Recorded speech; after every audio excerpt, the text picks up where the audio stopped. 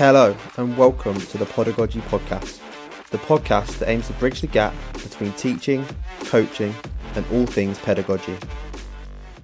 Hi there and welcome back to the Pedagogy Podcast. This is the first instalment of a two-part psychology series. Today you'll hear from Jon Adamson. Jon is the lead YDP coach at Chorley FC and an onboarding specialist at Kitman Labs. Sit back and listen as we talk all things psychological safety. Jon, welcome. Thanks for joining me. Thanks for having me. So I think before we get into kind of today's conversation, if you just tell me a little bit more about yourself and your journey and your experiences, and then we'll kind of pick up from there, I think.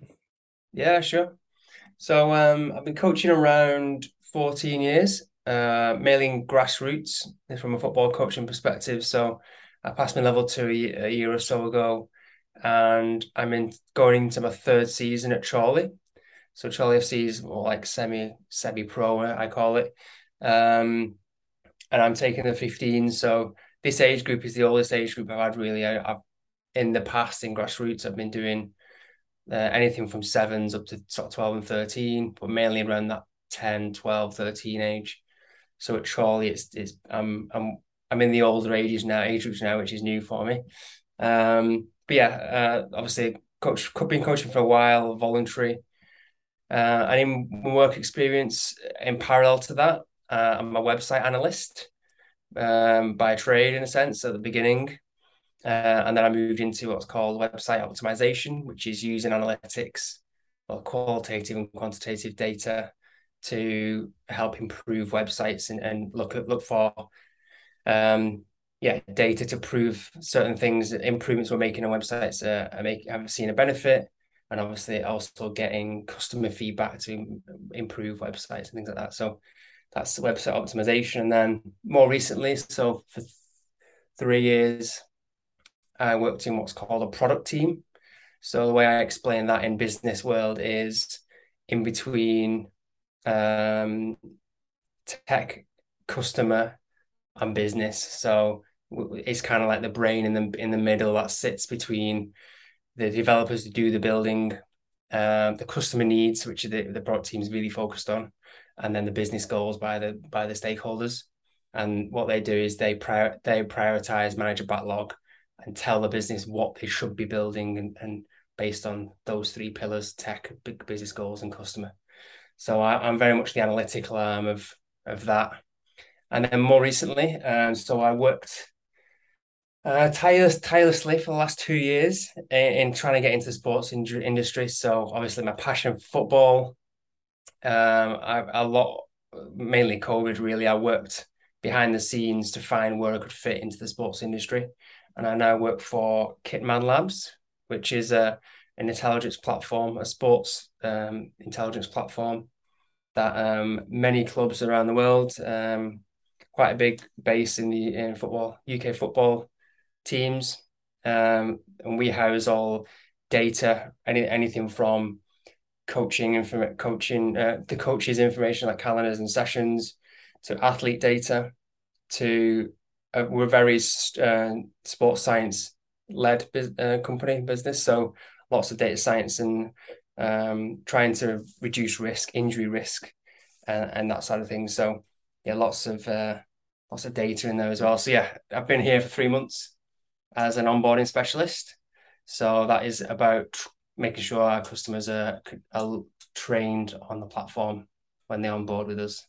So a big change from my background, but lots of transferable skills from my tech background and my coaching. Hopefully I can merge that together into some sort of career. Definitely. No, I mean, you're one of the first guests to talk a bit more about your kind of your work background, but I really like that because I think it's important. You know, we'll forget. I think there'll be a lot of people out there listening to this that are probably a volunteer like you were at one stage, and as I am and have been, and they have that day job, and actually things can carry over. And we're going to talk a bit more today around some kind of psychology based stuff, and obviously that's all around us, I guess. And you know, you've worked in an analytical environment, I think, like you said, there's lots of transferable stuff there. So I'm glad you've put that out there to give it some context, which is really cool. So His teammate. yeah, we connected on Twitter, John, when I saw you were talking with someone else about psychological safety. And that really kind of caught my eye, so to speak, and that was what kind of got me to get in touch with you, really. So if I just kind of throw that phrase at you, where would you start with that to the someone such as myself who's not got, the greatest knowledge of maybe what that is or what that looks like? What would you tell me? Yeah, so for me, it's creating an environment for for people in any term in terms of teams or business, any people in a team to feel safe. So what the way I break it down is mentally safe. Hmm. So that they can turn up to a training session or turn up to work and they're comfortable in their environment to be able to then perform at their best. Hmm. And for me, that is that environment and that culture that you build in that just the feeling you get as you walk into a training session. Um, you it's not very easy to see and pinpoint from the outset, but there are subtle things in that environment that you create that can create that psychological safety. So that's a really something I've really thought about, especially over the lots of time we had over COVID, in understanding what I am and what my game model is. Like I went to like a bit of a coaches mentoring course over COVID, and everyone's talking about game models. And I'm like, am I the weirdo here that I don't have this tactical, massive game model that I have all these principles that I sort of underpin myself on, and actually, there's a lot of my principles are psychological rather than tactical and technical. So yeah, I kind of unpicked my brain throughout COVID and I realized that's where I'm at really. Yeah, I mean, what you say there about a game model around that, I think anyone that's done any of the fairly recent kind of FA badges or quals or whatever, we talk about the four corner model in terms of tech tac, social, physical. I think from my experience, I think that psych corner, that psychological corner, is maybe one that gets neglected or one Mm. that gets shoehorned a little bit. And you talked around that maybe it's hard to spot, but there are certain nuances or sort of things. What would I expect to maybe see if I was to step into a psychologically safe environment, or I stepped into a team where that environment is tried to be created? What sort of things would I expect to see? So there's that balance between support and stretch. Mhm. So it underpins the support element. So you're not to the coach, those players are not just players turning up. I'm going to show them how they should play football. And then on Saturday, we're going to win a game and they're going to win a game for me. That's not the gist of it. The gist of it is they turn up, you know them personally. They can see that you care about them as a person. And that creates like almost that family feel that the supportive family vibe that this guy actually cares about me rather than just my football skills or whichever. So that's sort of the underpinning bit. And then within that, you have your values, whatever non-negotiables, and sort of almost like life skills, soft skills, that being a good human type things that I sort of sell within the environment. People helping pick cones up or helping your mate do something. The goalie ties laces or someone going getting that ball that's miles away. Just the small things that you almost praise and give affirmations for to sort of say what's good, what are the good things that you want to see, and reinforce them. So it all starts with that, really, those basic good human principles for them to realize they need to be a good teammate. That's one thing I did say at the beginning of last season was that my mantra for the season was be a good teammate or be the best teammate. And because you can't be in a team sport without being a good teammate, like you might as well go and play golf if you want to go on your own. So yeah, being first is thinking of others and being a good teammate. So Mm. that's the cornerstone of it really. And Yeah, then it moves into things like language and communication. Yeah, the many forms of communication are not just your voice, but your body language and all that sort of side of it. yeah, yeah. I mean, something we put to our players kind of midpoint through last season was around, would you want to be your own teammate? would you Mm, want to be on a team with yourself? And yeah. we put that question to them, and you could see the cogs going, and you Mm, could see them start good to think question. about actually here, and we start talking about different, does who you are as a teammate change in certain environments? So I work in a bit of an environment where it is development focused, but we also want outcome and performance. So in the games where we're comfortable, are you the same teammate and the same person to the games where things are really, really tough? And I think that maybe is the true measure of an environment is when things get tough. Is that fair? Yeah, yeah, because that then squeezes your real emotion out there, like how you actually feel. So if you're frustrated by something, it will tend to come out in the more stressful moments rather than the easier moments. So yeah, I definitely agree with that. Yeah, I mean, I'm already starting to think about myself as a player in kind of years gone by and some of the environments I was in. I'm already kind of pigeonholing some in my head of what you said around that one maybe was psychologically safe and that one wasn't, um, and how I felt or behaved and acted in those different environments. So, what would we expect to see from players or from learners or whoever in an environment that we is quote unquote psychologically safe versus one that isn't. Yeah, yeah. So it's that, I say that support and stretch. So in an example where you discuss with with a player, what their strengths and areas of improvements are. For example, you might agree there's a certain area that we both want to. The player wants to improve on, and you say, I want to help you improve this, rather than you going, right, your weakness is this, and we're going to make you do 10 passes over there every day, before you get better. So it's more with that collaborative approach and being, again, speaking to them as a person. And then that supportive element is, again, that language I just used. Then I'm going to support you in getting better at that, then, if that's what you want to do. Mm. So then in that mode. So there's an example that last season I wanted a player to do a certain thing, or he wanted to learn this as well. That there was a practice that was perfect. He was gonna have lots of repetition.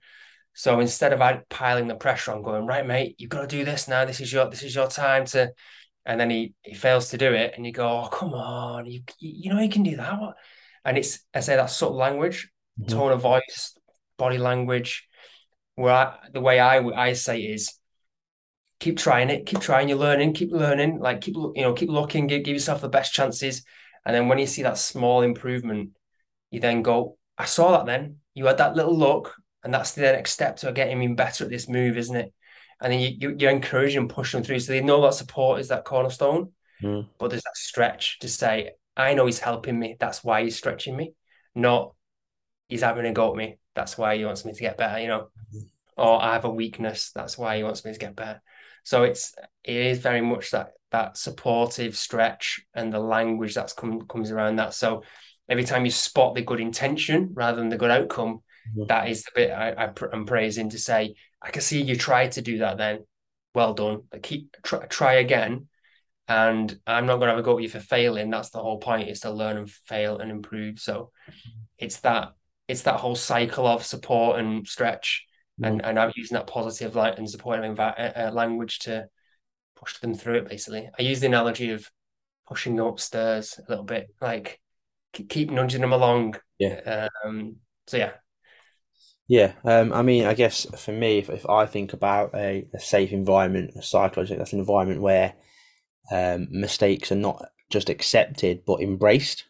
yeah, yeah, And it's touching on what you said there about praising the process or the intention over the outcome. So accepting and embracing, acknowledging the fact that in order to learn, we need to make mistakes. I guess you yeah, think about any skill you've ever learned in your life, you've made a mistake to get that point. So riding a bike, we all fell off many times before we got the pedals going. Uh, yeah, yeah. Learning to drive. Explicitly saying that as well, Yeah, isn't it? You've got to say to them, this session isn't a good session unless you are making mistakes. If you're all doing everything perfect, we're not stretching you enough. yeah, It's being explicit and going, I expect you to be making mistakes. I remember saying before Saturday's game, I said, you your default here is to understand that every player on this pitch in this squad today is trying their best and he's doing their best. That's the default you should expect from everyone, and everyone will be expecting from each other. So if they do make a mistake, that they're not doing it on purpose. Mhm. You don't come here to make mistakes, but I Yeah, guarantee all of you will make mistakes today. And it's how quickly you can forget about it, yeah, how quickly like think the things. I'm similar to you. I listen to podcasts and read books. And one thing I stuck in my head recently is about being a goldfish, forgetting your mistake and what's just happened. And that's kind of almost like sometimes the difference between that elite and the non-elite, because you can not let your performance negatively affect you. yeah, Because as I say, you have that potential, but it's your own mind that blocks you from your potential the majority of the time, nothing else. So you have to have your mindset in the right space. And if you can pretty much erase, forget quickly about the mistakes you're having, yeah, then you can learn from them and be at that growth mindset side of it, yeah.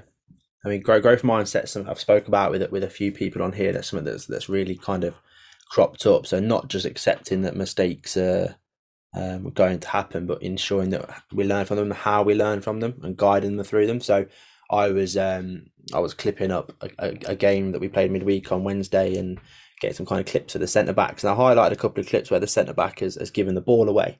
Now she didn't need me to highlight that for her; she can highlight that herself. What she needs from me is how are we going to correct this next time? How are we going to overcome that challenge next time? I think that's the important bit as well. So not just Yeah, highlighting, accepting the mistakes, but how we're going to learn from them and work through them together, I think is important as well. And that's something, again, you said mentioned language at the beginning. How can we work through this? How can yeah. we overcome this, not you? And that's where I see a good coach versus an average coach is if you see something happen once, not jumping on it. Mm, But if you see it recurring, that's the time to say, right, this is a development yeah. moment here that if they do the same thing and they can't figure out and solve the problem or have the right technique or whichever, then that's when the coach then steps in and says, it looks like you need a bit of help here. I'm here to help you. Mhm. I see too many coaches jumping on every little mistake constantly, and it's not allowing them to learn.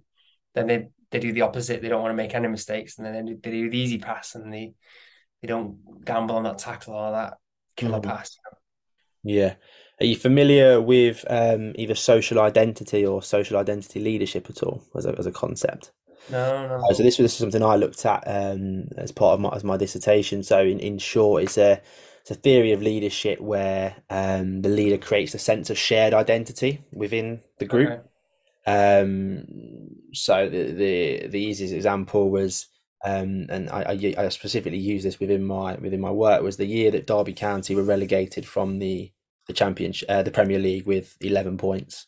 They still Mm, averaged over 30,000 home attendance that year.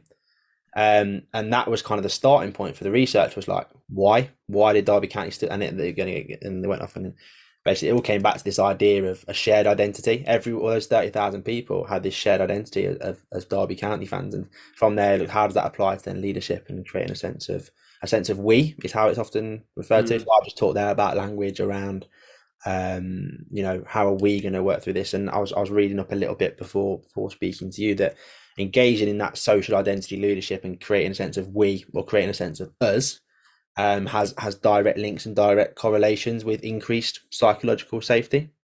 right. That kind of sense of belonging and that almost like Yeah, yeah, I guess I'd say comfort, taking comfort in that you're not alone with a problem. You've yeah. got 15 other teammates and the Not going coach. to be blamed in a sense. Yeah. Yeah, and I think there's also it's funny you mentioned blame because the next thing I was going to jump onto there was blame and blame culture that increased psychological safety is likely to reduce that. I would imagine. Yeah, yeah. I'd agree. Yeah, it's always going to be tough with a large squad to get everyone fully on side. But yeah, that the aim would be to reduce sort of the blame and that the ego and the sort of individualism of teammates. Yeah. Hmm. Another kind of point I've got jotted down here. So you've worked in a business environment as well, and within sport.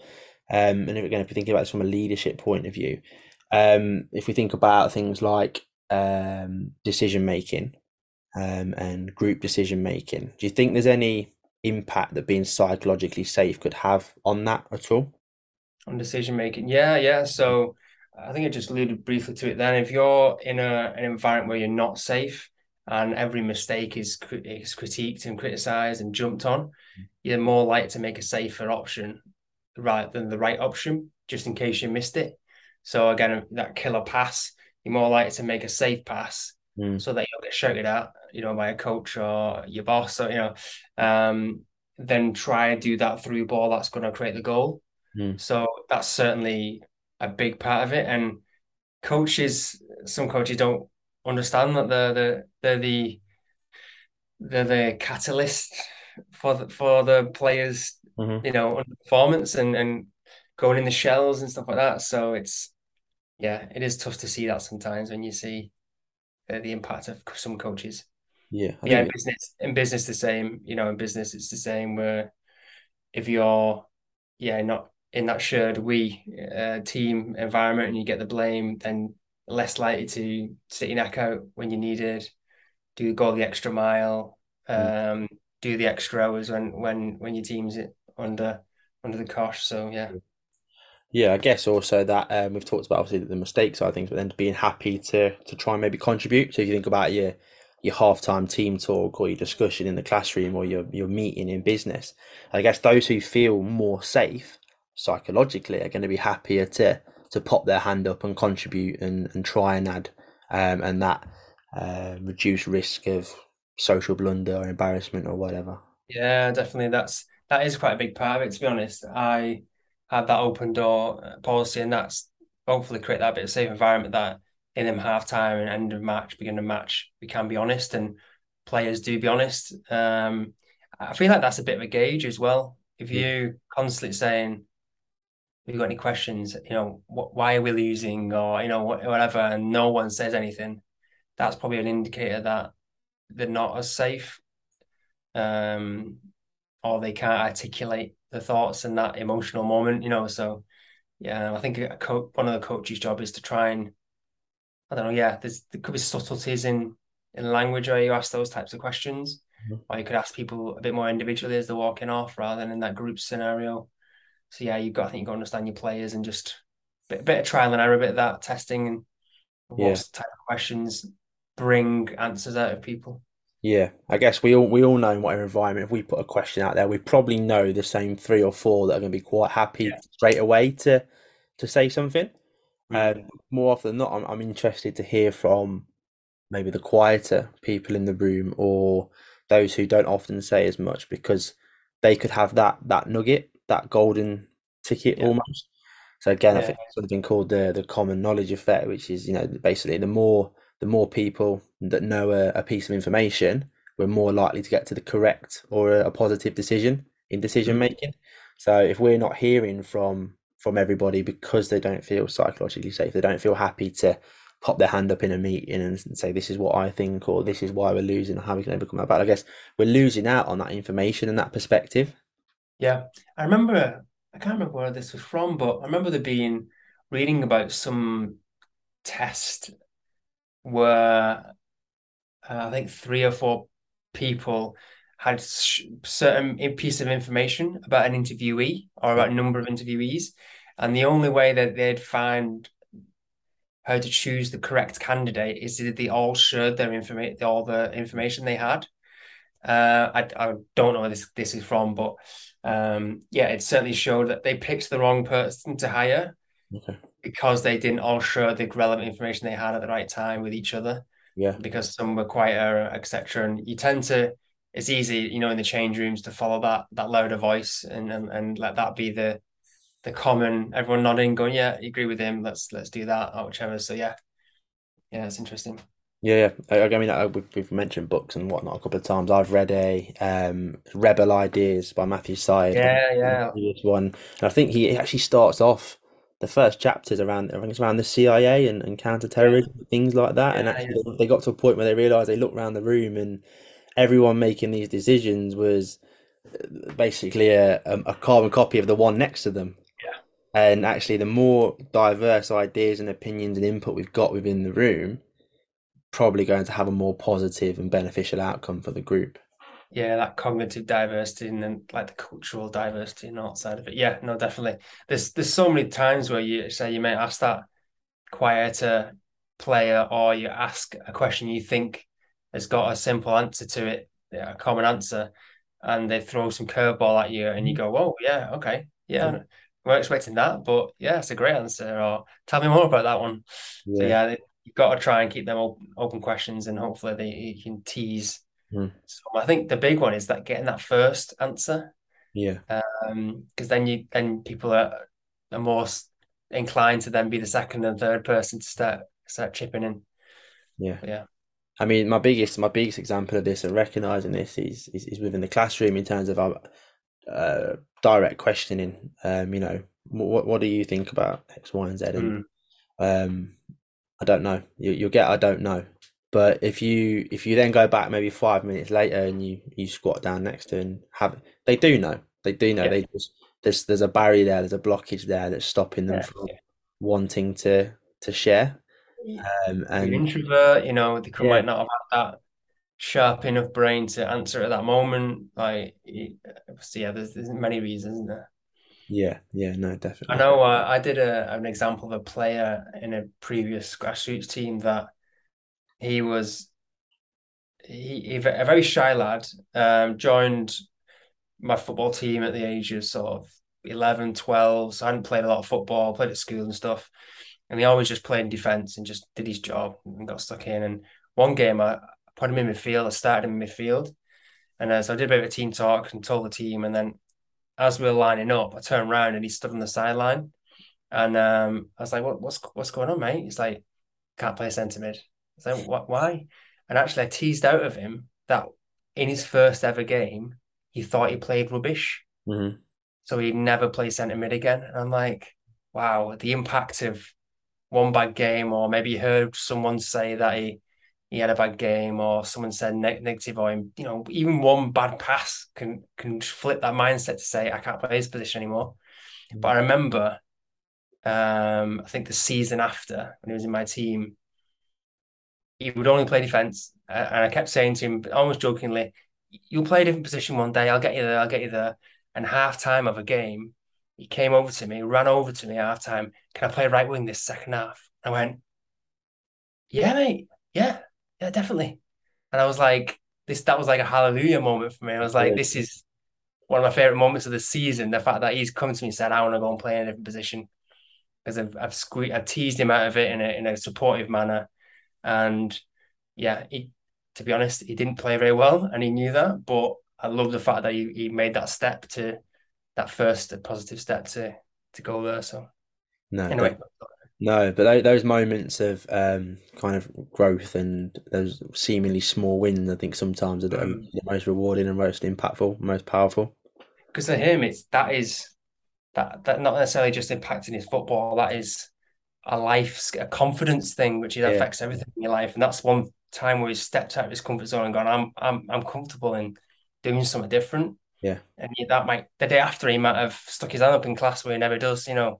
So I like the fact that he can influence that way. No, no, definitely. Or it's going for that job interview in 5 years' Yeah. time or whatever it is. And yeah, definitely seeing that bigger picture. And I think the tide is changing. I think we are starting to see that actually we're more than football coaches, we're more than teachers or whatever. And we've got this bigger duty, this bigger moral duty to set them up and prepare them for life. And I think this psychological safety and the benefits that come with that in terms of calculated risk taking or stepping out of your comfort zone and things like that are so important for people going forwards. Yeah. And we can't mistake it for being a nice, comfortable environment, a Yeah, nice environment where sure. you don't punish your non-negotiables and you don't punish is probably the wrong word, but you don't set your stall out and have certain ways of rules of being a teammate, of being a Mhm. good teammate. You can't be seen just to be letting things slip really easy and not Mm. putting stopping that bad behavior. So yeah, it's not to be misconstrued for Yeah, being that, you know, soft and cushy and everything's okay. yeah, Yeah, never addressing yeah, and conflicts and the behaviors that are not, yeah, on the right of side of things. So course. Yeah, no, definitely. Awesome. Some good stuff there. So, how I like to finish on this pod, John, is with a couple of kind of quick fire questions for you. So really putting you on the spot. For you, what would be your three fundamentals to successful teaching or coaching? Um, Psychological safety. Yeah. Yes, yeah, creating that environment. So that's that safety side of things. Having that bit of knowledge, you've still got to learn. You still got to be, for me, like a lifelong learner in that Yeah, space. definitely. Um, Again, I don't feel like I'm the my biggest strengths are tech tack. I call myself a manager rather than a coach. Okay. But you need to know what your strengths are, and you need to Yeah, keep building on those, but also like be good enough to be able to keep improving that tech tack as well. yeah, Third one, just I don't know, enthusiasm. yeah, You gotta turn up no matter how tired you are or whatever you've been doing in work with that enthusiasm. And to be honest, I've never not turned up for a football a trainer football recently because that buzz you already get from what wanting to do it and needing to, and getting up early for a match on a Saturday. I never grumble because it's what I no, love doing. So you've got if you're a coach and you're not there for the love of yourself and the people, then yeah, do something else because you're probably causing more damage yeah, than good. yeah, definitely. What would you tell John just starting out on his coaching journey, if you could go back? I would say to go and assist experienced coaches. That's one thing I didn't do quick enough. Yeah, It's to learn. I kind of did. In my early 20s. I did a lot of voluntary coaching, level one goalie, level one disabled, all these CPDs, but I never watched someone and support someone coaching and actually applying those things. And I became a bit lazy and didn't really follow through quick enough on the coach I'm supposed to be. So yeah. No, definitely. I think that experience is where we learn and like you said, apply. So yeah, definitely for sure. And finally, John, is there anyone that you'd like to hear from on the podcast, or anyone that you think I should look to speak to next? it's a great coach that we've become really good friends. Matthew, who's the coach at Freedom Football in like Manchester and Warrington area. Hmm. He's banging his cymbal on the drum really in terms of empowering kids to have a fun environment, a safe environment. So he'd be a great guy to chat to, I reckon. Yeah, no, definitely. Thank you. Well, John, I appreciate your time. It was great chatting with you. Some really, really good stuff in there. I could honestly talk about this sort of thing for hours and hours on end, but I won't keep you for much longer. So thank you. No worries. Thanks for your time. See you. Thanks for tuning in to another episode of Podagogy, the teaching and coaching podcast. Keep posted for part 2 of this mini-series coming later this week, featuring psychologist Aaron Shahid, as we sat down to discuss building resilience. Thanks again, and goodbye.